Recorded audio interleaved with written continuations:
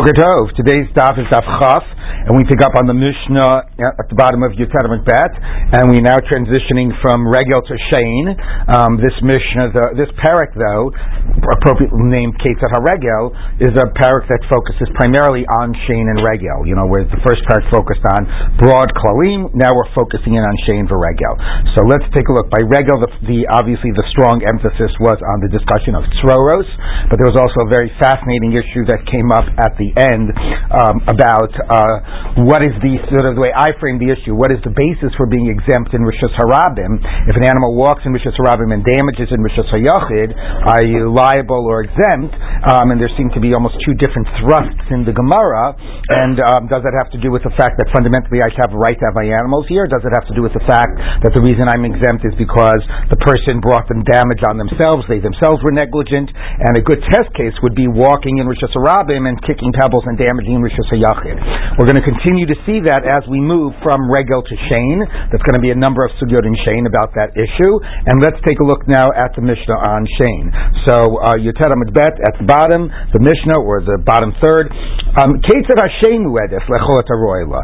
In what way is the Shein have a propensity, or does it pay full in terms of eating things that are fit for it?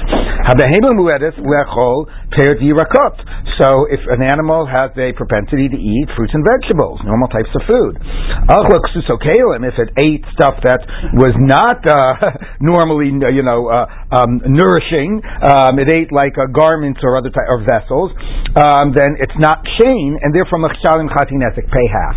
So this would be a meshuna. It would do something unusual, and of course the question becomes, as we've been raising, is shein meshuna keren, or is it shein meshuna? The Gemara certainly seems to feel that it's keren, that the only thing that you would have a non-full payment of would be Regel of tzroros.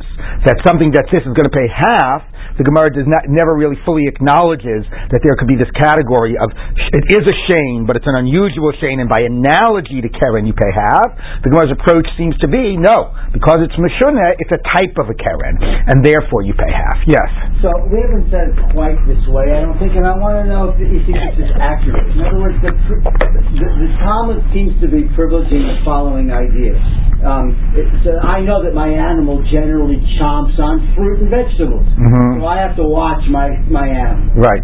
But it could be the other way, couldn't it? In other words, there's a lot of animals that are herded through this area. I've got fruit and vegetables.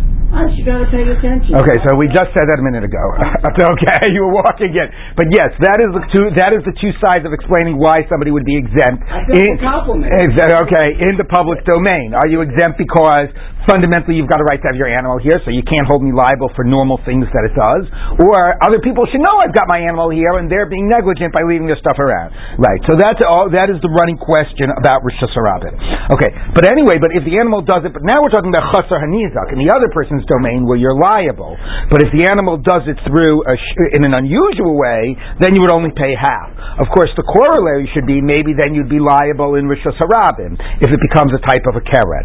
Now, b'medvar marmurim, and that's what our Mishnah nicely says to us. B'medvar marmurim b'rishut hanizak. When is this liability in the other person's domain? Aval b'rishut harabim patur. But in the public domain, you're exempt. Now, that's a normal shein. Are you also exempt about the shein meshuneh? If the shein meshuneh is a type of a keren, why are you exempt in Rishut Harabim? So we'll be seeing that in the Gemara. Now, even when you are exempt for what your animal eats in Rishut Harabim, here we introduce a very important new concept that is not just limited to the world of Bava Kamma and the world of damaging animals. The nenis meshalemis masha nenis. This would not be relevant by Regel. My animal went ahead and it ate your grain in Rishut Harabim. I can say, look, I'm not liable for an act of damage. I'm exempt for damage that is done in Rishut Harabim. On the other hand, you tell me, look, I don't want you to pay me because you destroyed my grain. What I want you to do, though, is acknowledge that your animal just got a meal from me. So I fed your animal. So the fact that I now saved you $20 that you didn't have to feed your animal, please reimburse me. Not because I'm not taking you to a court of damages. I just want to be reimbursed because you now had $20 of benefit that came from me. So now you understand why we didn't have this by regel, because regel you didn't receive any benefit. Okay, and then now you also understand why this would not be limited to world of Nezikin. One could imagine a lot of other scenarios in which you received benefit from me. We didn't contract for it, we didn't agree to it, but incidentally somehow you received benefit from me. And can I say you should reimburse me for that benefit? The very fact that now you've been enriched, from my stuff requires you to somehow reimburse me for what you've received. So that's what the Mishnah says. If you derive benefit, you have to pay the benefit. Ketzad, Mishalem es Mashanenis. Now, what's the difference between paying damages and paying benefit? So the Gemara, actually, the Mishnah is going to say that. The Gemara is going to say it, but I'll just tell you in one sentence, right? That if I wanted, imagine my animal ate your strawberries. Okay, I otherwise would have fed it straw, not strawberries. Okay, so how much benefit did I receive? All those strawberries were worth $20, but my normal meal for my animal is $2, right? So if I pay damages, I'm paying you $20, but if I'm paying for the benefit I received, maybe it's only $2 worth, and maybe if it gets a stomachache because of the strawberries, maybe I pay you nothing. So the scale, the rate of how you pay for benefit is a different consideration than how you pay for damages. Okay, but now when the Mishnah says Ketzad, it means more what are the circumstances. Ketzad Mishalemis Mashaneni. So what are the circumstances it pays when it receives benefit, for the benefit? If it ate out of the middle of the street, Mishalemis Mashaneni. So that's Rishus Harabim, and you don't pay for damages, but you pay benefit. If it ate from the side of the street, the sidewalk, somebody had a little stand by their side on the sidewalk, so that is, the Mishnah sounds like that's a Rishus Hayachid, or certainly not a Rishus Harabim. And in that case, Mishalemis Mashizika, you pay for the damages. Okay, that's now eating from a non-Rishus Harabim. Mipetach hachanut, Mishalemis Mashanenis, from the front of the store, not in the store itself, but the area in front of the store, that's a Rishus Harabim. So it doesn't pay damages; it only pays benefit. Well, maybe right, but then it's going to be exactly a question. But let's assume mitoch hachanut, if it actually went into the store, so that's another person's domain. So then Mishalem is Majizika. Now, by the way, the other thing it seems to say in passing, which is going to be discussed in the Gemara, is where is the animal is standing in both scenarios. It sounds like it's standing in Rishus Harabim. It's just, is it eating in Rishus Harabim or is it eating in Rishus Hayachid? Where's its head? Right, its head might be in the Rishus Hayachid, but its 4 legs, it sounds like, are in the Rishus. Now, not necessarily. It could be it literally walked into the store. Literally, the whole animal walked onto the sidewalk. But the simple sense of the Mishnah is it isn't. It's in Rishus Harabim, and that's another question. How do you define whether the damage occurs in Rishus Harabim or Rishus Hanizak? Do you define where the food is and the animal's head is? Do you define where the bulk of the animal is? This Mishnah sounds like if the food and the animal's head and the act of eating occurs in one place, then that's where it occurred. It doesn't matter where the legs of the animal are. Yes, Charlie? The case for both the animal and the food are in the Rishus Harabim. Shouldn't I have some obligation to be watching my Yes, food? that's why I don't have to pay you for damages. But at the end of the day, I still got benefit. I keep on switching who the I is. Yeah. It's my animal. It ate from yours. You were negligent, right? That's again, we keep on going back to this. One of the reasons I'm exempt in Rishus Harabim is because you're partly to blame. You weren't careful with your food. You should have expected there are going to be animals here. So fine, I don't have to pay you for damages. We've established I'm exempt for damages. But at the end of the day, you could turn around and say, don't pay me for damages, but you got a meal out of me. At least reimburse me for the meal that you got from me. Okay, yes. But you should have the same dynamic as the owner of the ox. You should, on the one hand, you should be watching your produce. On the other hand, you should have the right to have your produce there. Well, that becomes the question of what is the primary use of Rishus Harabim. If you imagine that the primary use of Rishus Harabim is for like travel, right? So then animals belong in Rishus Harabim, right? Even not animals of burden. I mean, horses and donkeys and whatever mules go without saying. But even like I don't know if I want to bring my cow to the market, I bring it through the Rishus Harabim, right? So those have like more of a primary right. Whereas, okay, I can have stuff in bags on my animals because I'm bringing it, but what am I doing leaving my food exposed in Rishus Harabim, right? So now I guess it would be an interesting question. Let's say an animal went ahead, and we're going to get to that, and ate off of the saddlebag of another, on another animal. But you are correct, meaning who's to blame and who has a fundamental right to be here.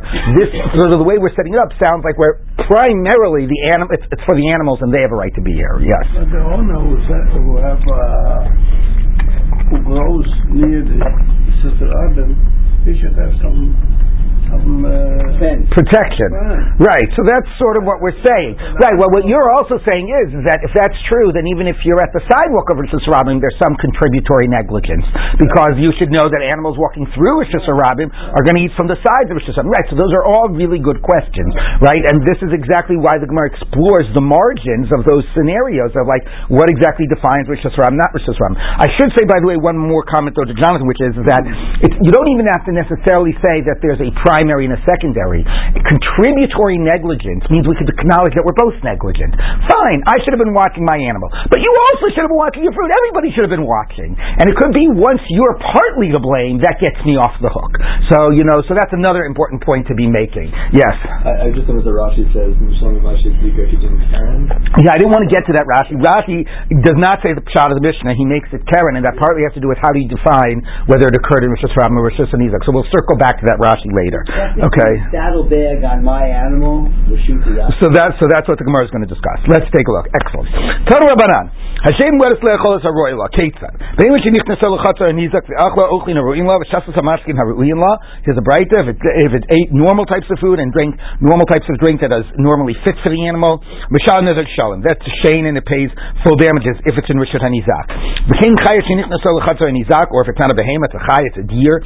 V'tarfa behema v'achla basar. But so let's say, well, not a deer. Okay, let's say it's a lion. We're back to our lions. Okay, or whatever. And it tore apart an animal and it ate the meat. Mishal nezek shalom full, because that's normally what a lion does, is it eat meat. I'm sorry, Mishal right. Uparashach le'sorin. Now, how about if a cow ate barley, which is not the normal thing a cow eats? V'chamashach lo kashinim, or a donkey ate kashinim, which is what, leeks or something. The keler shaliket gets a shemen, or a dog licked up oil. The chazer shachal chatichat basar, or a pig ate a piece of meat. So all of those are seen to be not the most normal things for it to eat, but as we'll see in a minute, something that it's not completely out of the ordinary. Mishalmi nezer shalem. That's still a shane and it pays nezer shalem. Amar Papa hatzad amarta komidi delav orchei ve'achalei ad yered chak shmei achila. So Papa says here is really the principle you just got through telling me in that braita. That's something that is not the really normal thing for it to eat.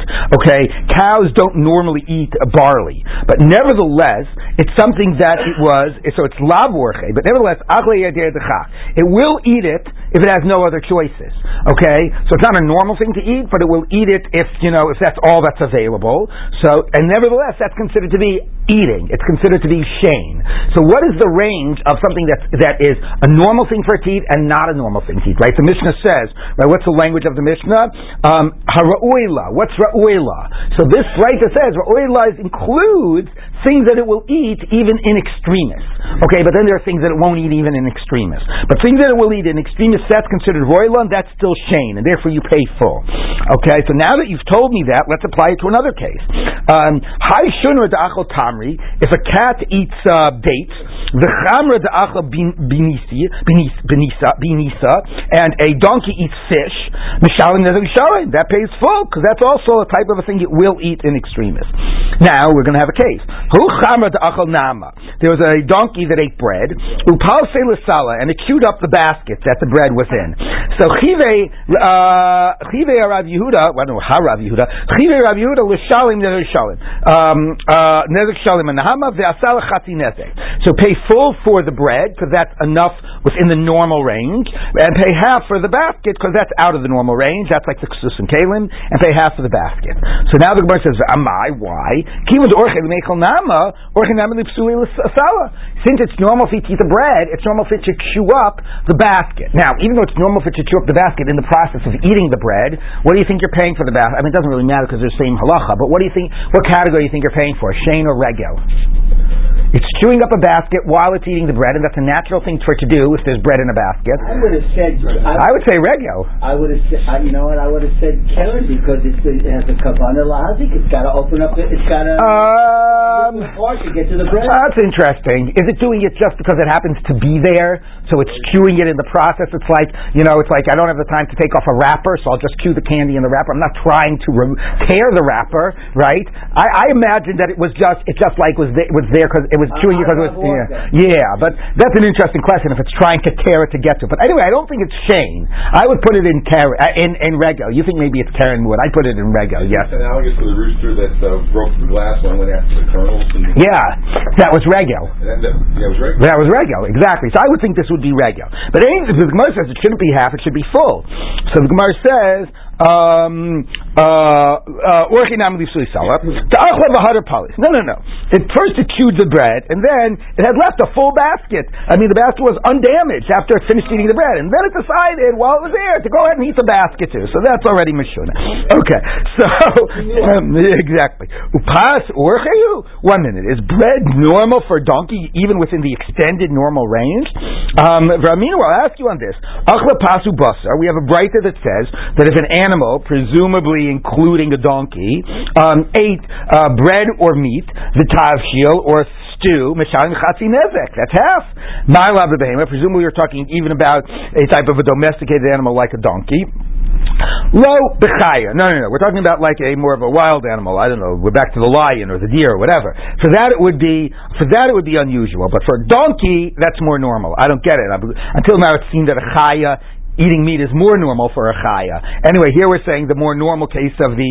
I'm sorry, wait a minute. No, that's right. Wait, no. It's more normal. Yeah, but that doesn't make sense, because it says the bread and the meat is half, and we're saying that would be about a chaya, right? Which is strange, because until now we've been assuming meat is more normal for a chaya. Now we're saying for a behema it would be full, and for a chaya it would be half.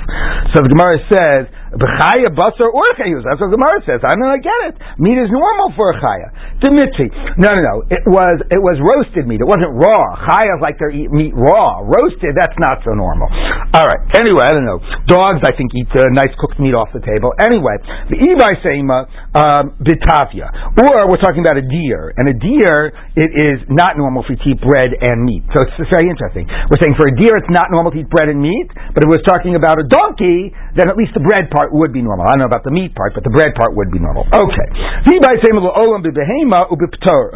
maybe we are talking about a behema, but what makes it unusual there is not just that it's bread and meat, but that it ate it off of the table. And that's not normal. Now that's very interesting, because that just seems to be a circumstance that is like, I don't know, maybe it's not normal that it did it, because it was, I happened to be eating it in a marble castle or something. Like, why is that even relevant? That the circumstances were unusual. The eating is normal, but I guess what it's saying is that for most animals, because it's on the table, would serve as a way of making it out of their reach. Meaning not just physically out of their reach. Somehow, it would not be a normal way for them to access it. So since the idea that they were able to gain access was something unusual in this case, that's enough to make it meshuna and to pay chatzi nezek.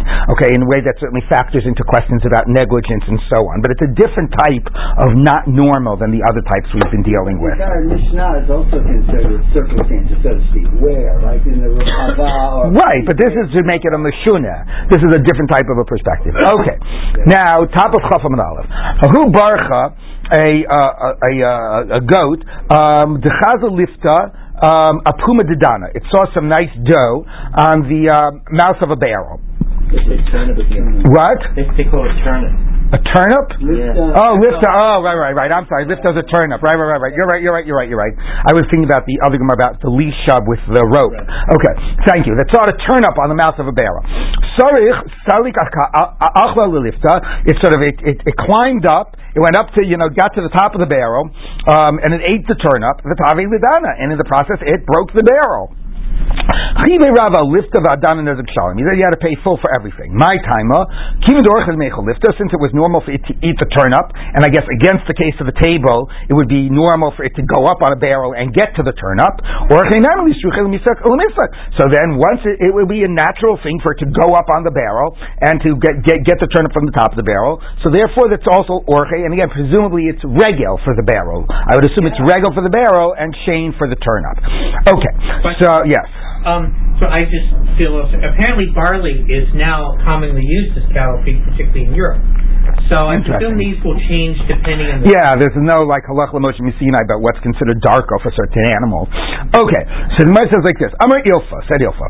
Now we get to defining Rishus Harabim and Rishus Hanizak, and it all gets very interesting and very complicated. Okay, Behema b'Rishus Harabim upashtet savara v'achla al gabe chaverta. It's in the Rishus Harabim, and it stretches out its neck, and it eats from food on the back of another animal. Okay, now here, are we going to define it as Rishus or Rishus Hanizak? So you could, two ways you should sort of say it should be chayiv. Number one is if you're just from a formalist perspective, as Dov was saying before, you should say my animal is my domain, something on my animal's back is in my domain. Okay, and from a sort of logical perspective, if we're going to talk about am I negligent or not negligent, like I've got a right to keep stuff to transport stuff on the back of my animals, and one would imagine that at least it's like keep your hands to yourself type of a thing. You might have a right to have your animals here, but at least you should be responsible enough to stop them from encroaching onto into other people's into other people's domain, not just domain and sort of like the side of the street, but like watch your animal from getting in the way of my animal and from sticking its head onto the back of my animal. So one could reasonably imagine that this is a logical case that you should be chayav. So let's see what he says. So he says, "Upashas avrach me'al mimena chayeves." I'm saying, did I skip a line? No. Yes, you are chayav. My time, why? From the back of the friend, that's like the other person's domain. So just from a formalist perspective, without getting to the question of, are you posheya? Is it encroaching on your right to have freedom of movement in Rishus Harabim? No, like you can't measure things every single time by all of that logic.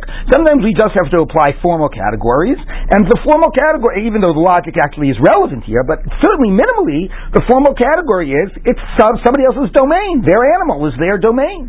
Okay, that's very reasonable. So let's see what the Gemara says. Let's try to support that. So somebody had his basket on his back. He was carrying a knapsack or whatever. It was an open basket. And some animal came and stuck out its neck and ate from an open basket that on somebody's back. Okay, so chayeves, the animal's out liable. So that seems like exactly the same point, right? Even though it's in Rishus Harabim, that's considered chatzar hanizak, and the animal is and the owner is liable. So it seems to prove it. So the Gemara says, okay, it's very funny. Like sometimes the Gemara says a contradiction from a Braita, which seems like a real contradiction, and it makes a stretch to say it's not a contradiction. Here we're saying here's a Braita that seems to be very nicely supporting it, and there's a completely logical position. And now we're going to say, well, maybe the Braita is talking about something else, so it's not necessarily supporting it. Okay, so we don't want to have anything actually reconciled here, or not reconciled, concluded. Anyway, so the Gemara says maybe that's not a support.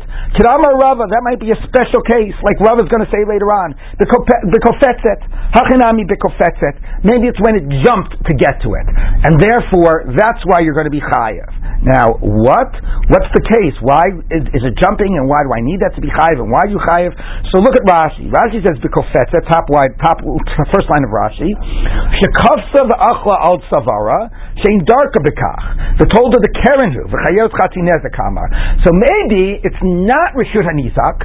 Maybe it's still considered Rishut Harabim, and the reason it's chayav is because it's a keren. Why is it keren? Because the animal jumped on my neck or on my donkey's neck and ate by piggybacking on the donkey, and therefore it's chayav because that was a type of a keren. Now, partly I would also say that what partly makes it keren is not just it did a weird thing by jumping, but maybe the jumping is what gave it access to something it normally wouldn't have had access to. Right? This thing was normally something the animal couldn't have gotten to. It's sort of like, and so before we said that maybe if it normally climbs on the barrel to get to something, that's darko. But we also said that if it's on the table and wouldn't normally go on the table, that would be paying half. So here too, if if you say animals normally, if something is on my back or it's on my donkey's back, for the normal animals that are in Rishus Harabim, that's going to make it out of their reach. Not physically out of their reach, but normally animals don't jump on other animals' back to get the food. And therefore, it's protected, I'm being responsible, all those types of things.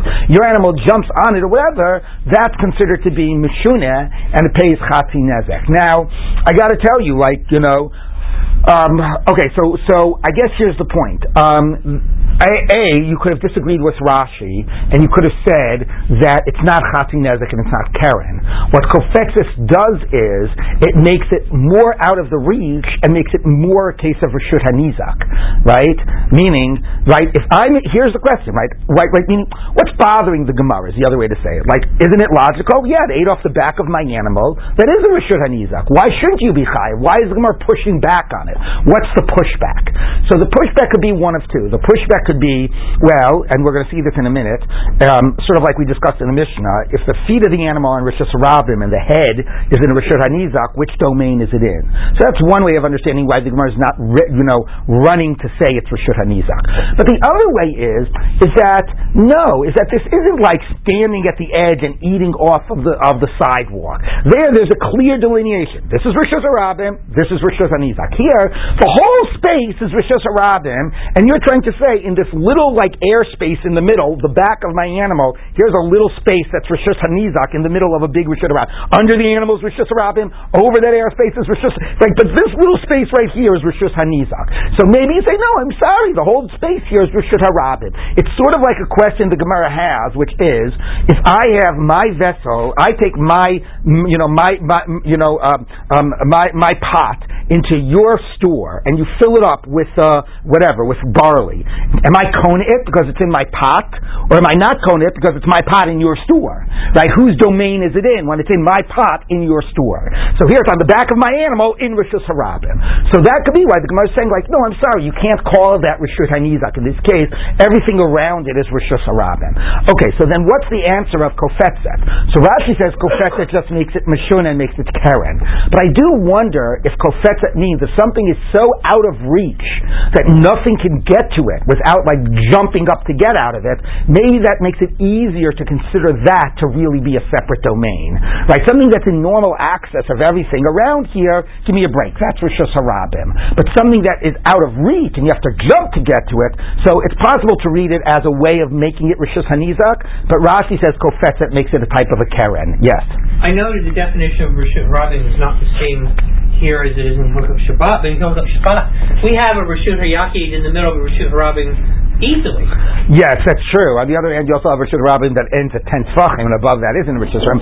Yeah, so anyway, but I think, it sounds a little bit like in Gittin, right, the question of where's the chaser, how do you find the chaser for making kabel again? Right. And the woman, the hand of the basket, all those things can be within a Reshut Harabim. Right. And it could still be on her person, she could still be Kona. Right. Yeah, so I think that's a good, right, I think both of you are correct, that question about when can you define a separate zone in the middle of a larger space, right, is asked in a lot of different scenarios. So I think that's the question to ask here. What does the answer of Kofetzet mean? But B, why is the Gemara pushing back? It's completely logical what it's saying. So it might be pushing back because of you're in the middle of a whole larger space that's Reshus Harabim. Let's see where the Gemara goes with this. Okay, the Heicha Itmar de Rava, where was Rava's statement originally said? Ahadam Rabbi Yoshaya, Behema Reshut Harabim, Halchav Achla Ptura. If you have an animal in Reshut Harabim and it walked and it ate, it's exempt.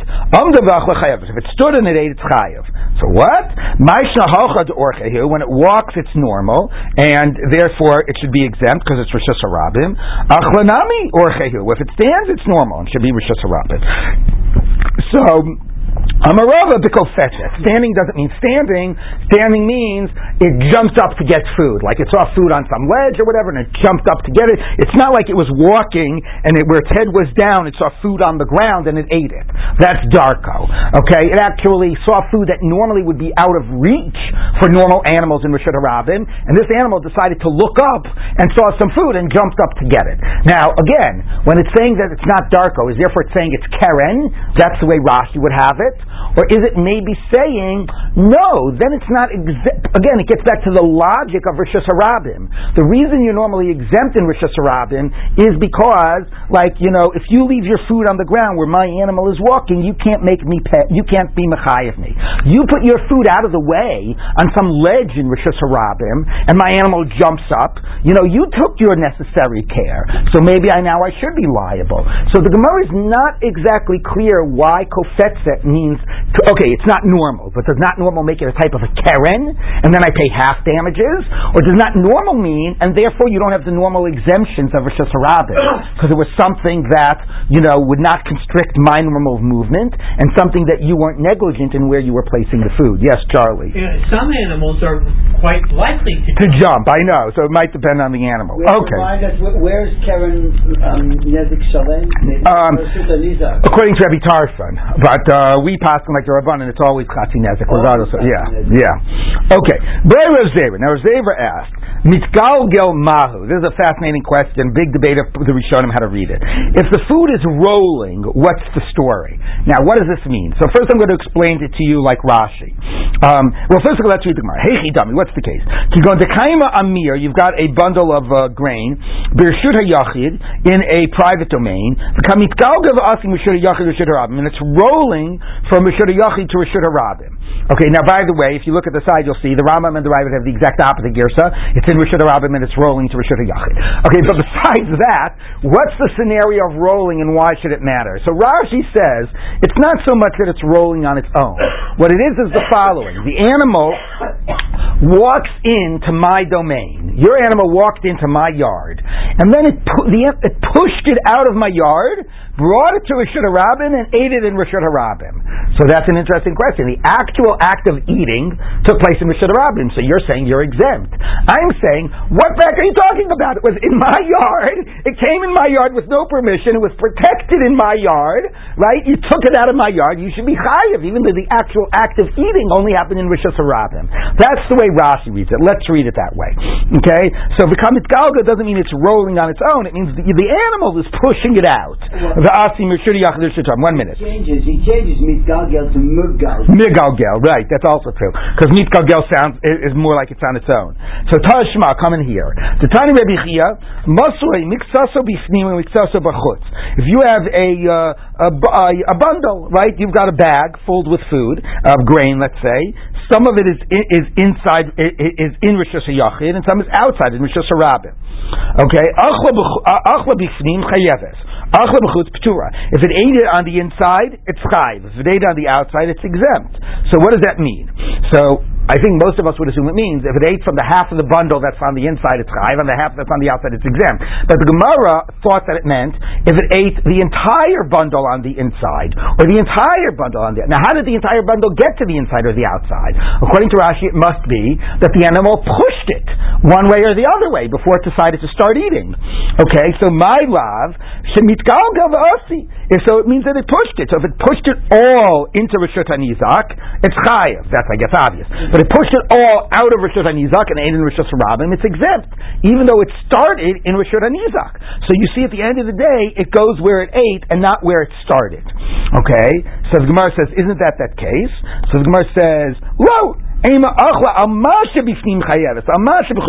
didn't push it anywhere. But if it ate the stuff on the inside, it's chayiv, and the stuff on the outside, it's exempt. But it didn't move it at all. If you want, you could say, Kikama Rabbi Chia b'fsila das pasa. Rabbi Chia's case here about this bundle, okay, is about these long stalks of what's aspasa, of fodder, whatever it is. These long stalks. So it's not like half of the grain is on the inside, individual units of grain, and half of the grain is on the outside. It's a big piece. Like imagine, they get those English cucumbers in the supermarket. You got an English cucumber. It's half on the inside and half on the outside. And the Rashi says, in that case, maybe I could say that if it pushes it all on the outside, it would be exempt, because since half of it started on the outside, and now it all gets pushed, that maybe would be considered eating in Rosh Hashanah. But if it all started in the inside, and then it all got pushed to the outside, then maybe I would say, look, the object started in Rosh Hashanah, that's considered Rosh Hashanah and you're liable. Okay, so that's the way Rashi reads the question. If it starts in Rosh Hashanah and gets pushed out, are you chayav because you entered into my domain, or are you exempt because the eating happened in Rosh Hashanah? The Gemara does not actually conclude about that. It does say that if the object started half and half, then we would be more inclined to say go by the eating, because then it already halfway was there to begin with. Now Tosfos disagrees. Now let me stop and ask you, before we look at Tosfos, what do you think the answer should be? Your animal enters my domain, takes my food, takes it to Rosh Hashanah, and has its meal in Rosh Hashanah. Chayav or patur? What would you say? Intuitively, totally chayav, right? Okay. But if you're a formalist, you might say, I don't know, beer, bistei acher, it happened, where did the consumption happen? So anyway, I would agree, I would say chayav. Let's see what Tosfos says. Look at Tosfos. Pir shakuntris, the misavkale basar achilas linan vi basar lekicha. The kasha, the lekaman, gabikel shenato charora, v'halach l'gdish, pshitalan, the achla b'gdish, the alma de pater. He says, the Gemara later makes it clear, actually, that you are go by where the eating occurred, not by where the taking occurred. Okay, very frustrating, I think, for us, because logically you should totally be chayiv in that case. Okay, so anyway, Tosfos says that's not what's going on in the Gemara. So what does Tosfos think is going on in the Gemara? We'll just read this one line. We won't totally unpack it. The Nir Lari, the last of the wide lines, the Chago, the Kaimi Perish Bershuda Nizak, Umigalgali V'asu L'Reshuda Rabim. Yes, the food is rolling on its own. It's not being pushed. But the Ilav Shabehima so for Tosfos, what you've got is, here is my domain, okay, here's the Reshut HaRabim, okay, and whatever, this is on an incline, okay, I've got my stuff on a hill, and this is some fruit that is rolling, okay, and it's going to wind up in Reshut HaRabim, okay, but your animal is here, and it's eating that food, opening up its mouth and catching it before it goes ahead and it rolls into Reshut HaRabim. So the question should be, well, maybe we'll still consider it like the eating happened in Reshut HaRabim, because that's where the food would have wound up. Okay, which seems like completely bizarre. The animal's in Reshut HaNizak, the food's in Reshut HaNizak, but somehow because the food is on its way into Reshut HaRabim, it's considered like the eating happened in Reshut HaRabim. What? Well, maybe something like that. I was also thinking maybe it has to do with the Pshir HaNizak issue. Since the food would have wound up in Reshut HaRabim, and if it would have wound up in Reshut HaRabim, then I would have been, in the end of the day, I would have been, it would have been my fault. My food is in Reshut HaRabim and it's not protected, so it's already sort of not protected here as well, because it's on its way to winding up in Reshut HaRabim. Yes? But it's sort of like it's like a case of a tree that falls off the roof from the wind. Yeah, that's what Hillel was sort of saying. Yeah, that's exactly what Hillel just said, that maybe you go by the beginning or the end. Yeah. Pasta, according to Spankstoff, is fodder. Fodder, okay. Got it. In the previous case, when an animal goes into the private space and then takes it out and eats it in the public space, why do we even concern about where the eating is done? Just the act of coming into the private space and stealing, shouldn't that make it? No, but animals aren't liable for stealing. Right. No, only a person is liable for stealing. No, there's no liability. If it takes my food and takes it out or whatever, but let's say your animal came and it came into my domain, it took my stuff and it left it in the middle of the street and a car ran over it. Right? You didn't do an act of stealing, you didn't do an act of damage, you're totally exempt. Alright, so life isn't fair. Moving on. Now, the Mishnah says if it ate like garments, it pays half, presumably that's a type of a keren, and then it said the liability is only in chatzar and nizak. In Reshut HaRabim you're exempt. So you also exempt by the case of eating garments in Reshut HaRabim, that should be keren. So where is this line going on that you're exempt if it's Reshut HaRabim? Amarav, akulu, on both cases, even on the case of eating garments. Why are you exempt eating garments in Reshut HaRabim? My time up. Anybody who does something strange and somebody else comes and does something strange to react to that, the second guy is exempt. Now, the simpler way of saying what this is, although it's an important phrase which will get repeated, it's a type of a way of framing pshia hanizak. You're negligent. So you did something strange by leaving your garments in Reshut Harabim.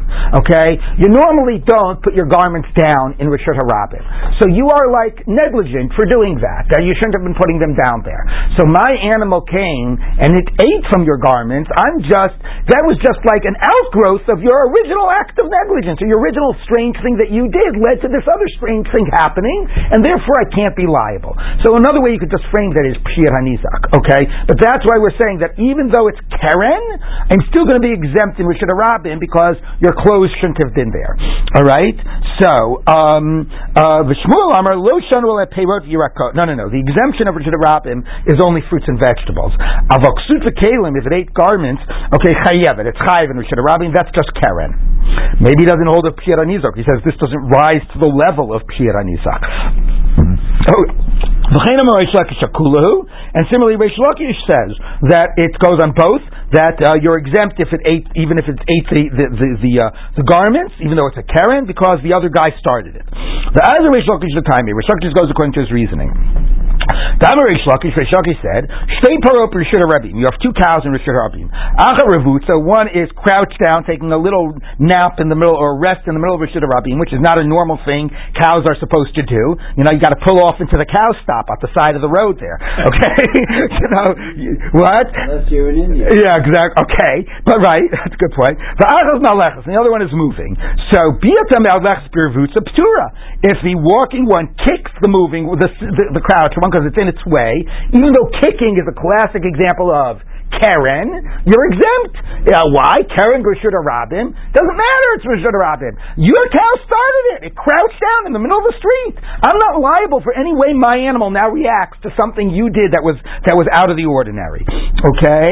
So, Revutza b'amalecha, and if the crouch one down kicks the walking one, chayav, it's obviously your chayav. Rabbi Yochanan Amar, lo shanu le'piyas b'yakos. Rabbi Yochanan is the other opinion. No, you're only exempt by fruits and vegetables. Avachsus v'kelim chayeves. But by the garments, you're chayev. It's a keren, you're chayev in Reshut Harabim. Now the Gemara finally asks the question: are those that are saying you're chayev denying the principle of kol hamishana u'bacher v'shinabo? So the Gemara says, Leimer Rabbi Yochanan leis leit Reish Lakish afilu b'shtei paros. Would he even reject Reish Lakish's case about the two cows? Lo lam islay. He would hold, right? You can always hold to the principle, but just say some cases don't rise to that level. In general, if you really have contributory negligence, you really did something that was unacceptable and out of the ordinary, I'm not going to be liable for what results from it. But in the case of, so that would be an example of the case of the cows. But having your vessels on the street, that's not so crazy. Lolam islay, ksus, having your garment sort of down on the street, people can take off their coats for a minute and take a breather, okay, and put their coat down on Reshut Harabim for a few minutes. That's not out of the ordinary, okay? For an animal to be crouched in the middle of the street, that's not acceptable. Now, by the way, the difference of kol hamishana, just to say one word, I've been explaining it's similar to pshir hanizak. You did something unusual, you're responsible for everything that emerges from it, okay?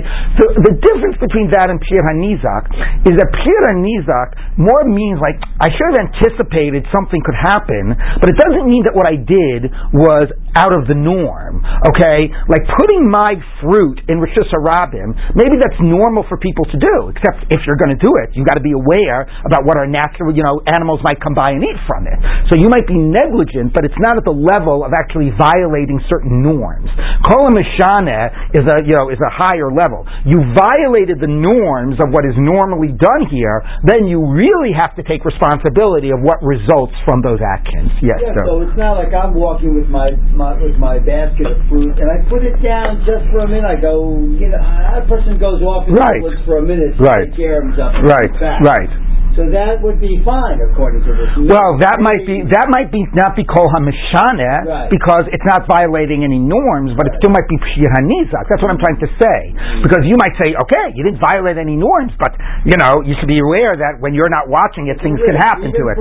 Yeah, you're an assumption of a certain amount of risk, right? Kol hamishana is a higher level. You violated the norms here. You got, it's on your head whatever happens as a result. All right, so that's a really important principle. And now we get to the big chiddush of the Mishnah about nenis, paying what you benefit, and that receiving benefit is a mechayev in itself. That I received benefit from you, I have to pay you for it. The normal way that's conceptualized is like imagine your football rolled into my yard. Okay, I didn't do anything, but I got your football. I got to give it back to you. Okay, now that's Allah of Hashavas Aveda. But here, your sin came into my domain, right? Or maybe this is a better example, right? Let's say accidentally the bank made a mistake and it transferred $100 from your account into my account. I have to give it back to you. Yeah. So that's the same thing happened here. Okay, same thing happened here, right? Accidentally, your grain fed my animal. I have now something that was yours, right? This abstract benefit that came from you, and I have to give you back that benefit that I received from you. That seems to be this basic principle of paying back benefit that you've received. Okay, now the question is going to be like, yeah, but I wouldn't have spent $100 to feed my animal, so that's what we'll get to. Let's take a look. V'nenis mishalemis mashanenis. So, Kamma, how much do you pay? Rabbi Amar Dmei Amir, the value of a bundle of hay, meaning it might have eaten barley, but I don't normally feed my cow barley. I feed my cow hay, so I would have paid it for the $2 lunch I normally would have fed my animal. Rabbi Amar Dmei Sarim Bizol. No, it ate barley. You pay for barley, but you don't have to pay for barley at the retail price. You pay for barley what you would have gotten it at the cheap wholesale price, which basically another Gemara says is 2/3 of the retail. Okay, now presumably that means because the barley actually does a better job nourishing my animal, right? If it just happened to be, right, let's imagine, like I said, that it didn't do barley. Let's say it ate your strawberries, and actually the strawberries, were not, maybe were even worse for it, but certainly were no better for it than eating hay. Okay, then presumably everybody would agree I don't pay more than the hay because I didn't receive any more benefit than hay. Here the point is, no, I actually did get benefit from the fact that it was barley rather than hay. That's more nourishing, but that's not what I normally would have fed it. So how do you figure out what I owe you? The actual benefit I received or the amount that I would have otherwise spent for the animal? Because I never asked to receive the barley, right? So I shouldn't have to pay for that. All right. Tani Kavasi de Rabba, Tani Kavasi de Rabba. We have a bright supporting each approach. Tani Kavasi de Rabba, we have teach like Rabba. Rabbi Shimon Yomer, Ein Mishalem Sal Dmei Amir Bilvad. You only pay for a bundle of hay. Tani Kavasi de Rabba, we talk like Rava, Brisa, Imnenis Mishalem Mashanenis, you pay for the benefit you received. Ketzad, Achla Kav O Kavayim, if it ate 1 or 2 kavs, Ein Olim to Shalom Dmei, and pay for the normal price. But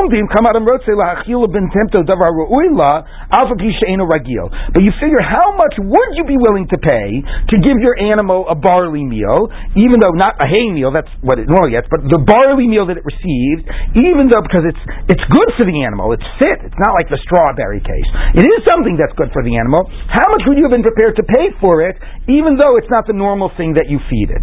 But because it gets on the question of how much benefit you received and how much you'd be willing to pay, if it's something that really does not benefit your animal, even if it's very expensive, if it ate wheat, or something that's actually bad for it, you're exempt. Now, by the way, I should say, how much would I be willing to pay is also not the same as the Dmei Sarim Bezol. It could be the market price for Sarim is $9, the wholesale price is $6, okay, but hay would have been $1, and if you ask me, look, how much would you pay to give your animal barley, instead of wheat, okay, so alright, I guess I'd pay $2, okay, so how much I would pay to give it the extra benefit of the barley is more than I would pay for, instead of hay, is more than the hay, but it's not necessarily the wholesale price of the barley. So there are different measures here. One is what would I normally have given my animal. The other is what it got, but the wholesale price.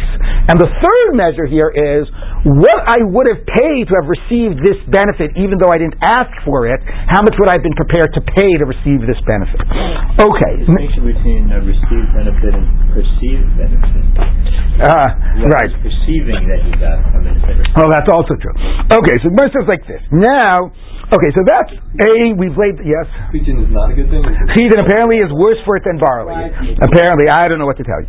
Okay, so now we've laid this principle of paying back what the benefit you've received, but a question of how exactly you determine the value of the benefit that you've received. And now we switch gears to a standalone topic, which is like a really fascinating one and has broad applications, which is the principle of zenene v'zelo chaser. You received benefit, but it didn't cost me anything. So you have to pay me back for the benefit you received. Because in all these cases, you received benefit at my expense. What if you received benefit at no expense to me? You have to pay me back. Okay? So let's take a look. Okay. Rav Chisda said to Rami Bar Kamma, "Lo havis kavan b'orta b'tchuma." You weren't with us last night in the tchum, in the environs, but Rashi says it means in the base medrash. Okay. Too bad you weren't at the base medrash last night. The Baila Mili Mal Yasa. We had such a good question we discussed. Amar my Mili Mal Yasa. What was the good discussion? Amarei Hadar b'chatzer chaveira shalom idato. If somebody lives in somebody else's yard without his knowledge, okay, you're away in Hawaii, and I think you're away in Hawaii, I'm going to have my friend stay at your house, okay? You have no idea. I'm just putting them up in your house. So, tzarech lahalos lo sachar, or ain't tzarech lahalos, or ain't tzarech. Do they have to pay you rent or not? Now, what's the case? If it's that you normally would not rent out your house, you don't have your house listed on B&B, you're not normally renting it out, and this guy, he doesn't really need to rent a house. He could stay by me, but I decided I might as well just let him stay in your house. So he's not getting any. So in that case, zelo nenev, zelo chaser. A, you're not losing anything. You would not have collected any rent anyway. And B, he's not gaining anything. I mean, it's a little funny. He is gaining something, but he's not gaining something that he couldn't have otherwise had. It's not a real hana. It just as easily stayed in my house. Ella. So that case would be obvious. Ella. The chutzer,